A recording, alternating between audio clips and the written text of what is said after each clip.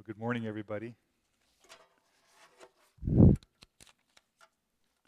going to read this passage of Scripture to start with. It's a lengthy passage, and it's actually excerpts from chapter 9, Nehemiah chapter 9.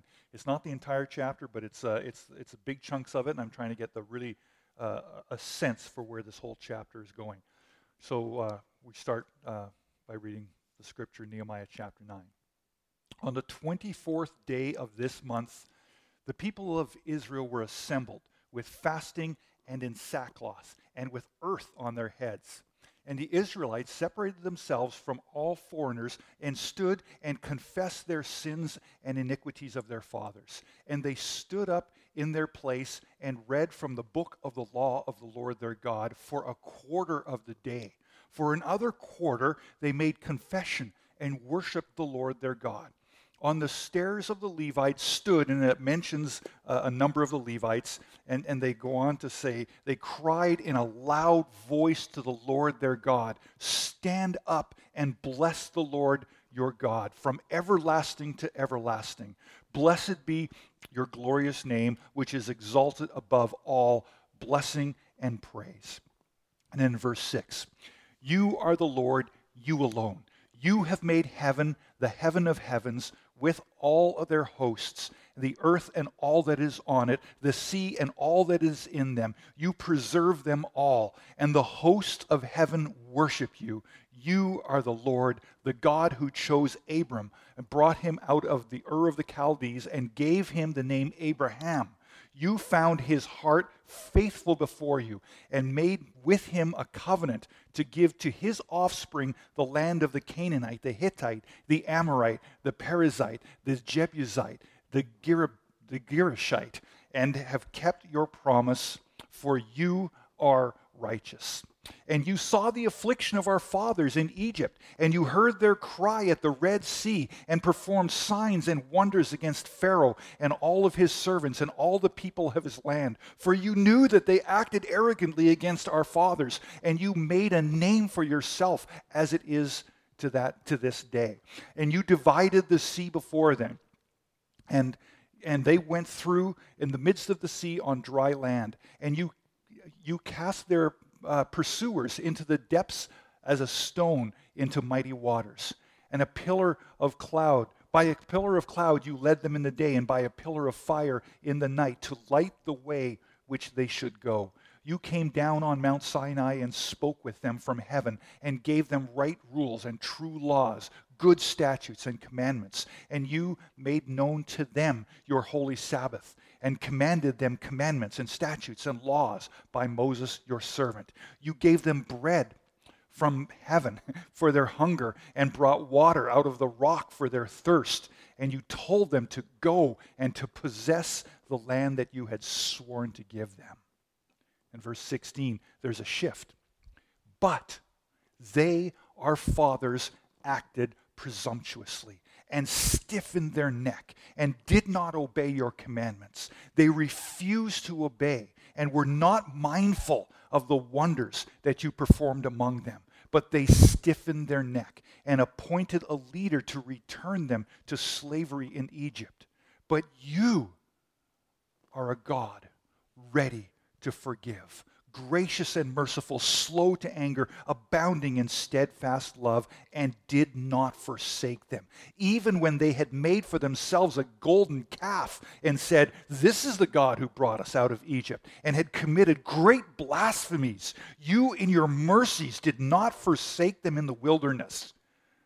The pillar of cloud to lead them by day did not depart from them, nor the pillar of fire by night to light the way for them by which they should go. You gave them your good spirit to instruct them, and you did not withhold your manna from their mouth, and you gave them water for their thirst. For 40 years you sustained them in the wilderness, and they lacked nothing. Their clothes did not wear out, and their feet did not swell. Nevertheless, they were disobedient and rebelled against you, and they cast your law behind their back and killed your prophets who had warned them in order to turn them back to you. And they committed great blasphemies.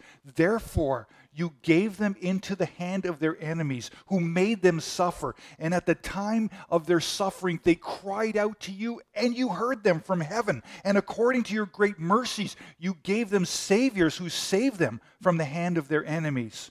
But after they had rest, they did evil again before you, and you abandoned them into the hand of their enemies, so that they had dominion over them. Yet when they turned and cried to you, you heard them from heaven, and many times you delivered them according to your mercy. Now, therefore, our God, the great, the mighty, and awesome God, who keeps covenants and steadfast love, let not the hardship seem little to you that has come upon us, upon our kings, our princes, our priests, our prophets, our fathers, and all your people, since the time of the kings of Assyria until today. Yet you have been righteous in all that has come upon us, for you acted faithfully, and we acted wickedly.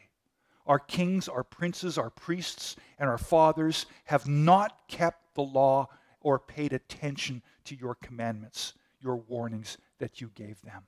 Because of this, we make a firm covenant in writing. On the sealed document are the names of the princes, our Levites, and our priests. And that's the reading of our scripture for today. So, there's a lot here.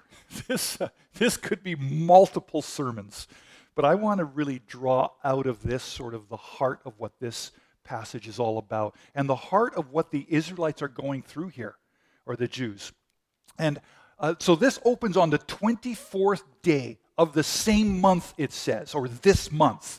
That is the same month that was in the previous chapter. So that is, these events that are written about here took place on the 24th day of the 7th month. We know that from the previous chapter. So that means that these events in this passage actually took place just 2 days after the Feasts of Booths that we had been talking about last week was over. The Feast of Booths lasted from the 15th day to the 22nd day of the 7th month. Then 2 days later, on the 24th day of the 7th month, we have this day take place, this incredible day of confession and repentance. Now, as I was looking at this passage, the first few times that I looked at it, I was really struck by the apparent contrast between these two chapters. The apparent contrast from chapter 8 to chapter 9. I was struck by the apparent contrast between the events and the mood and the spirit on the 22nd day of the 7th month as opposed to the 24th day of the 7th month. In 2 days, so much changes. In chapter 8, on the first day of the month, right, if we go all the way back to the first day of the month, the people are gathered after the completion of the wall. They read the word of the Lord publicly. For half a day they spend reading it. And then Ezra and Nehemiah, they instruct the people on that day. They instruct them actually not to mourn. Like they hold them back from mourning and weeping. In fact, Nehemiah tells them to go and enjoy choice foods, sweet drinks, right? And to share with those who had nothing. This was to be an all-encompassing celebration. And he tells them not to give in to the mourning and the weeping. He says, for the joy of the Lord is your strength, right? That was just at the beginning of this month that they're in. And then the spirit of celebration continues on the 15th day of that month when the Feast of Booths is reenacted amongst them. And for 8 days they celebrate this incredible, fun feast, something that had not been celebrated for, it looks like, up to 1,000 years. And now, near the end of chapter 8, with all of this celebrating, with all of this feasting, being revisited, with the walls rebuilt and restored, and with the word of the Lord again being proclaimed, there was great joy. In fact, the chapter sort of ends in chapter 8, verse 7. It says that there was actually great joy. It wasn't just joy, it was very great joy, it actually says. And then comes the contrast We go from that right into this contrast. Then we go into chapter 9, and we go from the 22nd day to the 24th day. 2 days. That's barely enough time for them to sort of clean up their booths from the Feast of Booths. And the Israelites gather again, right? And this time, they're not feasting, they're fasting, right? They're no longer celebrating, they're wearing sackcloth. And they've heaped dust and ash, earth, upon their heads, and they are in this deep sense of mourning. I mean, what a change. What a shift. What a contrast. Almost a contradiction, you might say. Or is it? And I admit that at first I was struck by what a contrast and near contradiction there was between these two chapters. But as I looked closer and closer and tried to feel and sense my way into what these people were experiencing, I really came to the understanding that this is not so much a contrast in scene, but rather it's more of a complementary scene. You see, what's happening here is that God is working and reviving. He's working this incredible renewal and revival among these people. Really, that is what the whole book of Nehemiah is about. From beginning to end, it's about the revival of God's people at this particular point in their history. And in these chapters, we come to really what is the highlight, the apex of that revival process. And in the course of their being revived, reestablished, renewed, even rebuilt, they experienced great joy. Very great joy, we're even told. And as the goodness and the blessing of God is once again poured out upon them, it is like they are now finally realizing those plans that God has for them that Jeremiah prophesied and promised 140 years ago. Plans to prosper you and not to harm you. Plans to give you a hope and a future. They've been waiting, and now here it is. It's just being poured out and breaking out all over them. But you know what? That's only the one half of the revival experience. The great joy, the feasting, the exciting celebration half of it. And in chapter 9, we see what I think is the other half of the revival experience, of the revival process, if you like. And it's what I would call the broken-hearted, reflective, confession, repentance part of the revival experience. And I guess that as we look at the principles of this half of what revival is, here I think is the challenge for us. I think we need to begin to think about asking ourselves, quite frankly, if we are willing to have even this principle also applied to our lives and to our church's life for the sake of revival, that revival might actually come to us too. You know, the joy and the celebration and the feasting, that's the easy part of revival to receive, for sure.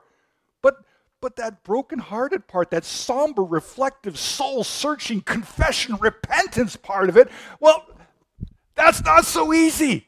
That's not so simple to just receive. Now, I would say that it's cleansing, and it's purifying, and it's revealing, and it's humbling, and that's all good too, but it's not easy. Those things are good, but they're not necessarily easy. But they are essential to revival.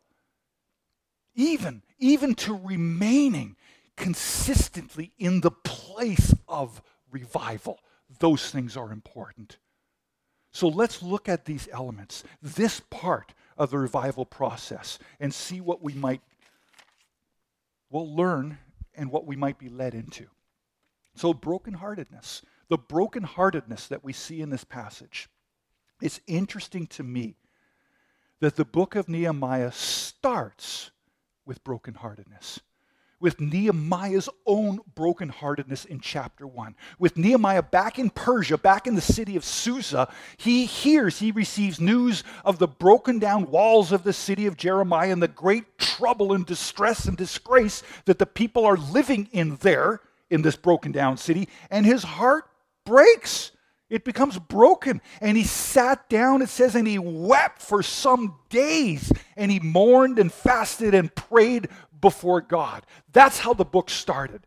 And now, sometime later, it's been now months later, with the city now restored, with the feasts and the celebrations now reinstituted, with so much having been accomplished, here we are again with Nehemiah and the people gathered, fasting, wearing sackcloth, and putting dust and earth on their heads, praying to God. They're back again at this work of repentance. And I think that it is important for us to remember that the experience of brokenness and brokenheartedness and repentance, it repeats itself. It must repeat itself in our lives. It's not a once and done kind of thing, and you don't have to do that again. If that were so, Jesus wouldn't have included those lines in the Lord's Prayer, you know? We're to confess to God our trespasses and to one another. This is a prayer that's to be prayed over and over again to retain our spiritual health. And it includes that repentance, which ought to be and must be over and over again. That is part of the journey of faith with God. And while the Christian life should certainly be filled with joy and celebration, I mean, after all, we are the redeemed of the Lord. We are forgiven. We are restored people. We ought to celebrate that. It should also, however, be perhaps frequently sprinkled with some brokenness too. Because you see, after all, we are redeemed because we have been lost and bound. So we needed to be redeemed. And yet still we get ourselves again often lost and somewhat bound again and again, as this passage reveals. And God needs to redeem us, and he faithfully does so again and again. Again, we are forgiven, right? We're forgiven because we've done things that need to be forgiven. And there's something to celebrate in that. But the truth is that we can fall back into some of those deeds, and we need to be forgiven again, restored again. And we stumble, and God picks us up and restores us again and again and again. And that's worth celebrating, right? God's faithfulness and goodness for sure.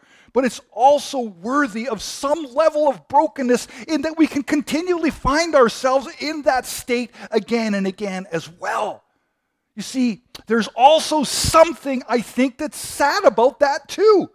Something that's worthy of some level of brokenness and mourning and repentance too. The principle here is that the truth is that a broken and contrite heart God will not despise, right? That's scripture. It's a broken and contrite heart that God will not despise. It is the humble heart that is able to draw near to God that God will receive. These things are important. And on the other side, the contrasting side of it, it's the proud, right? That won't be contrite, that doesn't become humble before God, that will not be broken before God. It's the proud heart that remains far off from God. And if our hearts are not humble and soft and even split open before God, I think regularly, because they should be, well, then they'll soon become hard and the cold, and even indifferent towards God and his goodness and his grace. In fact, if it's not that unusual that days of great joy, of discovery in the Lord are also then followed by days of humility and humbling in ourselves as we've come before the Lord. It's not that unusual to be drawn near to God in some level of victory and celebration, and to discover some new and beautiful and awesome truth about him and his graciousness towards us, and then also to realize some previous unrealized darkness or deficiency or even corruption in our own hearts that we didn't see until that new light of the presence of God dawned upon us. Do you remember the first time Peter realized who Jesus was? When Jesus first called Peter to come and follow him. See, Jesus met Peter by the Sea of Galilee. Peter was a fisherman, a seasoned, veteran fisherman. And Jesus talks to Peter and he says, let's go out and cast our nets in the deep waters. And Peter says, oh Lord, we've been fishing all night. There's no fish. It's not going to happen. Jesus, I know fishing. You know preaching, I know fishing. I'm telling you, there's not going to be any fish. And Jesus urges him to do it. And he goes, well, if you say so, I'll do it for you. We're not going to catch anything, but I'll do it for you. They go out. He throws his net. One cast, right? One cast. And he catches the biggest load of fish that he has ever seen in a single cast. It's impossible, the number of fish that he catches in this one cast. So big that the boat simply can't handle it. He has to hail his friends to come and help him. They overload both boats with this one cast of the net to the point that they're almost sinking. The boat's limp to the shore. Peter gets out of the boat. You know what he does? Now he realizes who Jesus is. What he does is he falls at Jesus' knee, it says. And he says, go away from me, Lord. He calls him Lord. He's recognizing something here. Go away from me, Lord. I am a sinful man. Right? That's what happens when you can come to these realizations and closeness and understanding of God. And if we want renewal in our faith, in our lives in Christ, if we want freshness there, a growth in new experiences with Him there, if we want His power, and His presence among us, working amongst us and through us in ever-increasing ways, if we want to be drawn near to Him for those things, then we need to anticipate that we will also experience some brokenness in ourselves, a brokenness and a yieldedness before God. The truth is that God will only plant His seeds of revival in soil, in hearts that have been broken up and plowed deep, right? And typically mournfully, with prayers of repentance before God. And that's a good thing. That is actually a healthy and a freeing and a liberating thing to go through that. Now, the second element here that I see is this element of reflection that's happening in this passage, right? They reflect so much in this passage. And I said earlier that it was a mournful sort of reflection, but that's not entirely true, is it? Some of the reflection here is not mournful, it's actually quite beautiful. The first half of this reflection, which starts in verse 5, it's not all mournful. Instead, it's filled with praise, right? And honor, and remembering and reflecting on the goodness and the faithfulness and the mercies of God. And what a great passage of praise this starts out as. And here, as they reflect, the people retrace their history with God from verse 6 all the way through verse 15. They list off time and time again when God came to the Israelites in this incredible faithfulness and in mercy and in grace and in blessing from Abraham through Joshua. Right? That's a span of like almost 1,000 years. God was faithful, faithful, faithful. He was gracious, gracious, gracious. And they acknowledge this in their praise of Him at the start of this passage. And then these people who have just recently themselves been experiencing God's faithfulness, and graciousness in the rebuilding and the restoring, not only of their city, but now it's the restoration of their very lives and faith as well, as they're remembering, as they are proclaiming that God has always been like this, faithful and gracious. It's like in the midst of that, right then at that point in time, they find themselves in a place where they are particularly aware, particularly struck and sensitive to the awesome goodness and graciousness and faithfulness and glory and power of their God. They are so acutely aware of it. It's like lights go on. And it's not just a light glow of realization that has gone on for them. It is like these banks and banks of intense, illuminating floodlights of realization have gone on for them. It's like stadium lights that turn like night into day has gone on for them. It's almost as though at the same moment, or right on the heels of recognizing God's goodness and graciousness and faithfulness throughout their history of their forefathers, suddenly, just as profoundly, it's like the other shoe drops. Yes, God has been faithful. And then in verse 16, it says, but, right? But, you were faithful, God, but our forefathers. You were gracious, God, but our forefathers. You were good, God, but our forefathers. They were arrogant. They were stiff-necked. They did not listen. They failed to remember you. They rebelled against you. They kept stumbling and falling back into and giving themselves over to their temptations, their behaviors, their pride, their lust, their sin, their weakness. And again, that's part of the effect of coming that close to God and experiencing and realizing the depth of His goodness, the history of His goodness and holiness and graciousness. We see where we fail. When we get that close to that and are struck by that suddenly, we are also struck by the contrasting side of that too. That God is all that and we're not. Right? That's what they're profoundly realizing in this prayer.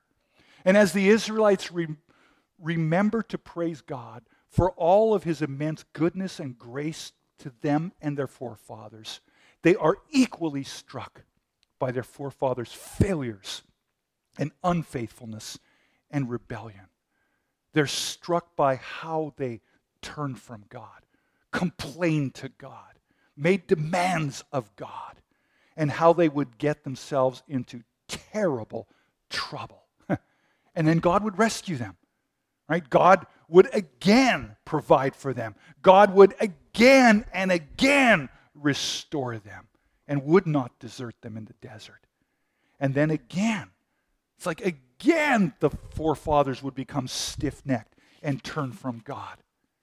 And yet, over and over, God would continue to be gracious and compassionate and slow to anger and quick to love, abounding in steadfast love.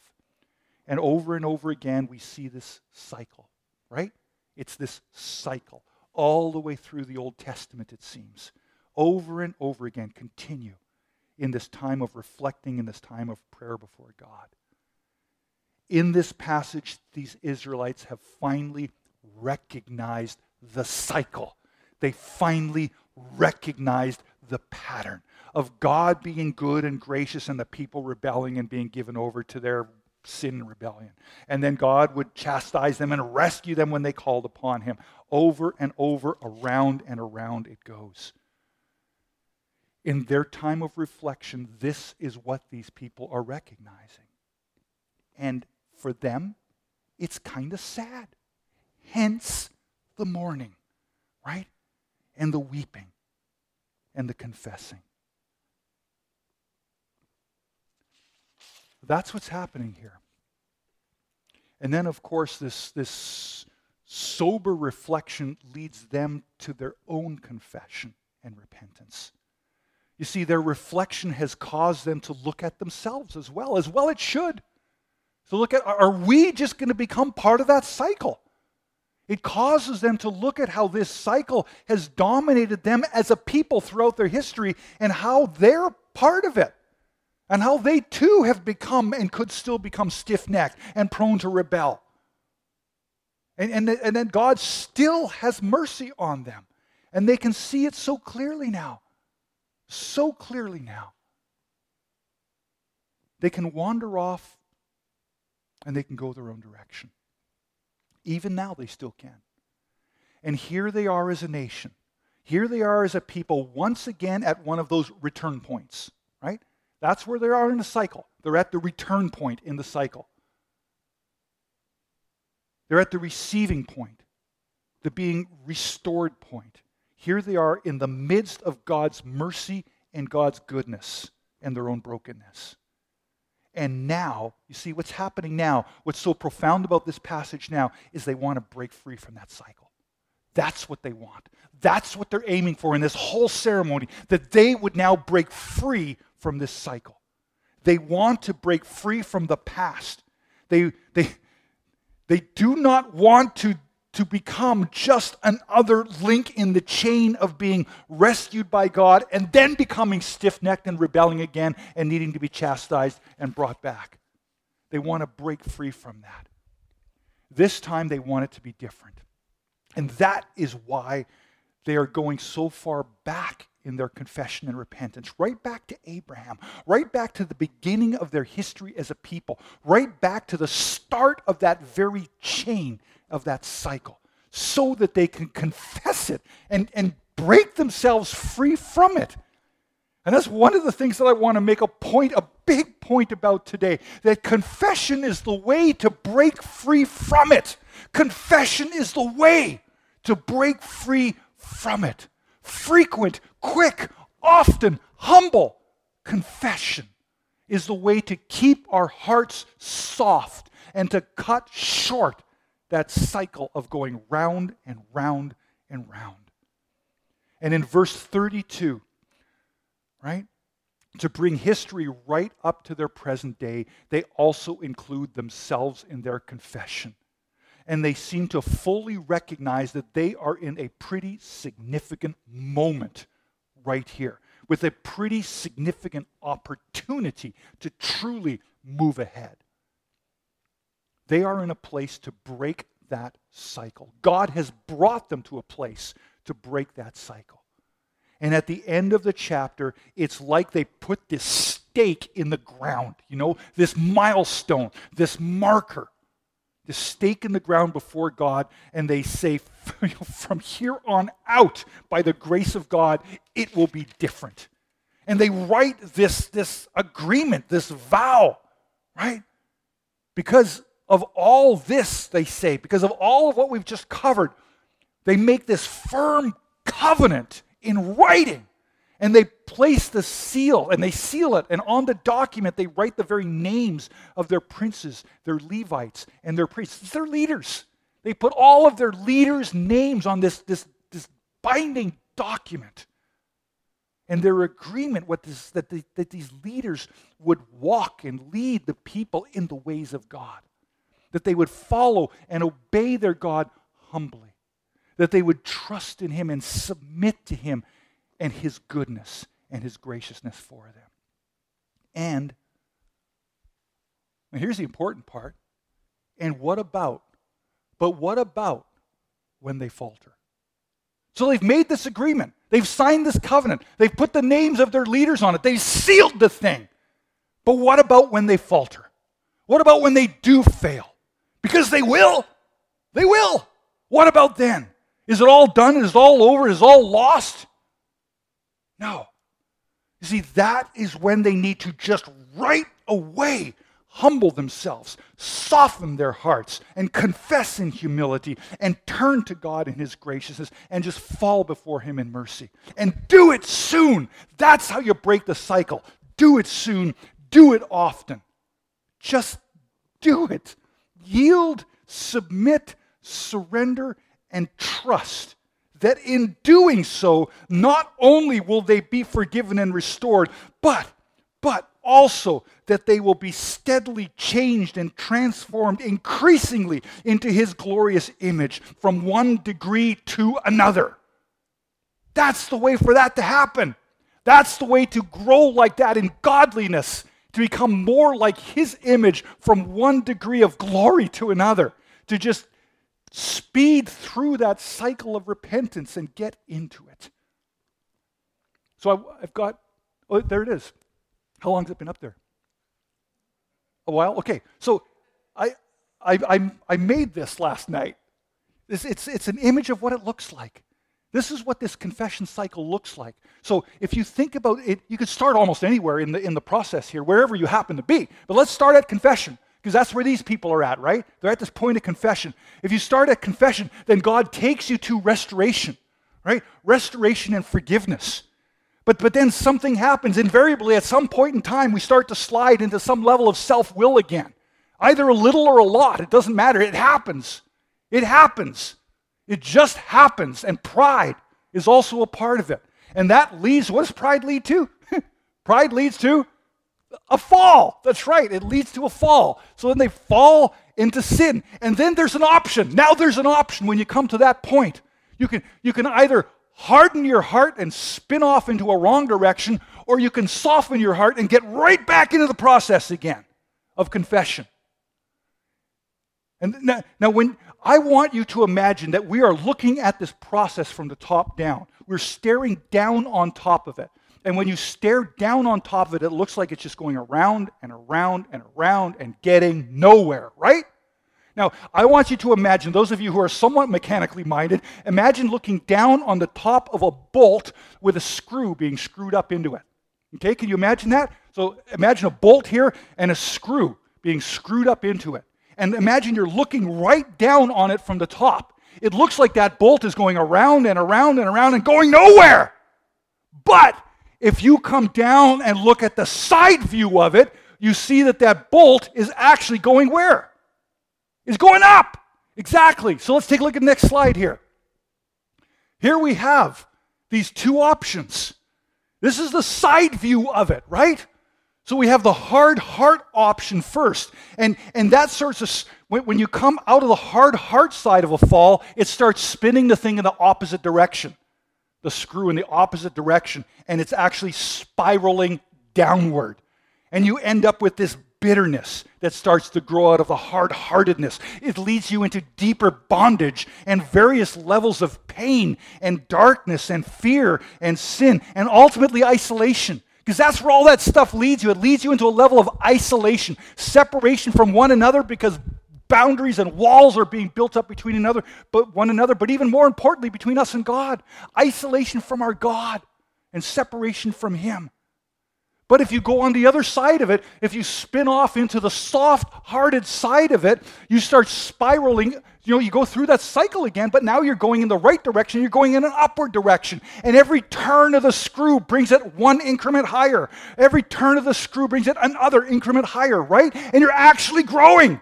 You're actually ascending. You're actually moving upward. Though you can only see it if you look at it sideways and not from straight down.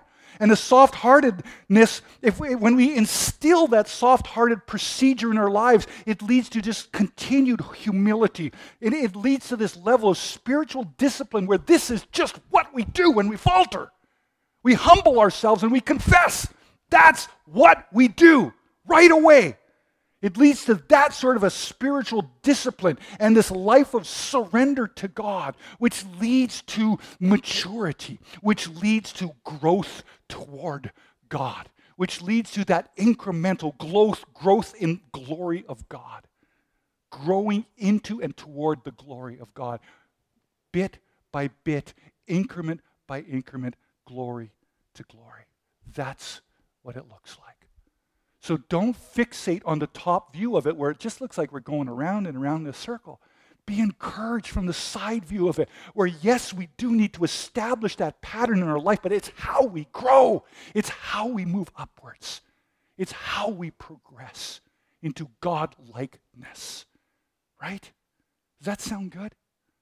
One last thing I thought was looking at our Aerosmith Church communication page. And actually, who was it? I think, Sean posted this. Sean posted this one quote here from someone who says this. He quotes, "Please don't give me ways or steps to have hope. Instead, point me to the one who is my hope." That's good. But let me tell you what happens. When someone either points you or me or we come together ourselves to the one who is our hope, you know where we will end up? When we come before Him into His presence and saddle right up beside Him and gaze into who He is in all of His hope and glory and righteousness, you know where we will find ourselves then? Just like Peter, on our knees at his feet in confession and humility before him. With this sense of saying, oh Lord, depart from me. I'm an evil person. I'm a sinner. And let that take you into this upward process. That's what it's designed to do. That's what coming before our Lord looks like. It's the only thing that it can look like, because he's all that and we're not. But he's so gracious to bring us into his presence, to take us through that cycle of repentance and renewal. And yeah, we falter again, but he takes us right back into it, and that's how he's faithful. That's how we grow. Let's make sure we go straight into the humility and not harden our hearts, because then it starts going the other way. It starts going the wrong way. So quick to repent. Quick. What do we have to repent of? That's where we have to end. And I don't know that we'll ever really just be able to know unless we get close to God. Get close to God and you'll know. He'll show you. The contrast will show you. So I'm going to suggest that our next stretch of prayer time is about us getting close to God. Let's pray that we will draw near to God, that he will soften our hearts so that we can draw near to him, so that we will have contrite hearts, even broken hearts, so that we can draw near to him. And then he'll show us more and more of where he wants to work in terms of confession and setting things right in our lives. So let's pray into that. And let's be prepared. You know, if we pray into it, we better be prepared. If we pray into it and expose ourselves to that, we better be prepared, because we will end up on our knees. And we will end up on our knees with a certain amount of sackcloth on, and a certain amount of ashes on our head, and a certain amount of fasting in our souls. Because we're going to need, when he shows us that, when we get near to him, the contrast that we're going to see is going to show us what needs to be taken care of, what he desires to make right and forgive and restore in us. Are we ready for that? Are we willing for that? It's a big ask. It really is a big ask. Because he will show us some things that we probably, maybe, don't really want to let go of. That we've maybe harbored. Some anger, some resentment, some fear, some anxiety. Some of those kinds of things, they hold on tight. But he wants to break us free from them. So let's pray into that in this next season leading up to Easter. And let's see what he does amongst us. Amen? All right. Let's pray. Jesus, thank you for all that you've done for us. Oh, Lord, you have been so faithful. And we, not always so much. And we confess that. We must confess that. And be humble before you. And seek your restoration, your forgiveness. And to get us back onto the track that you would have us be on. Lord, lead us into that constantly. Lead us into that steadily. Lead us into that as much as is necessary, that we would be in that posture of confession before you as well. Lord, have your way with us.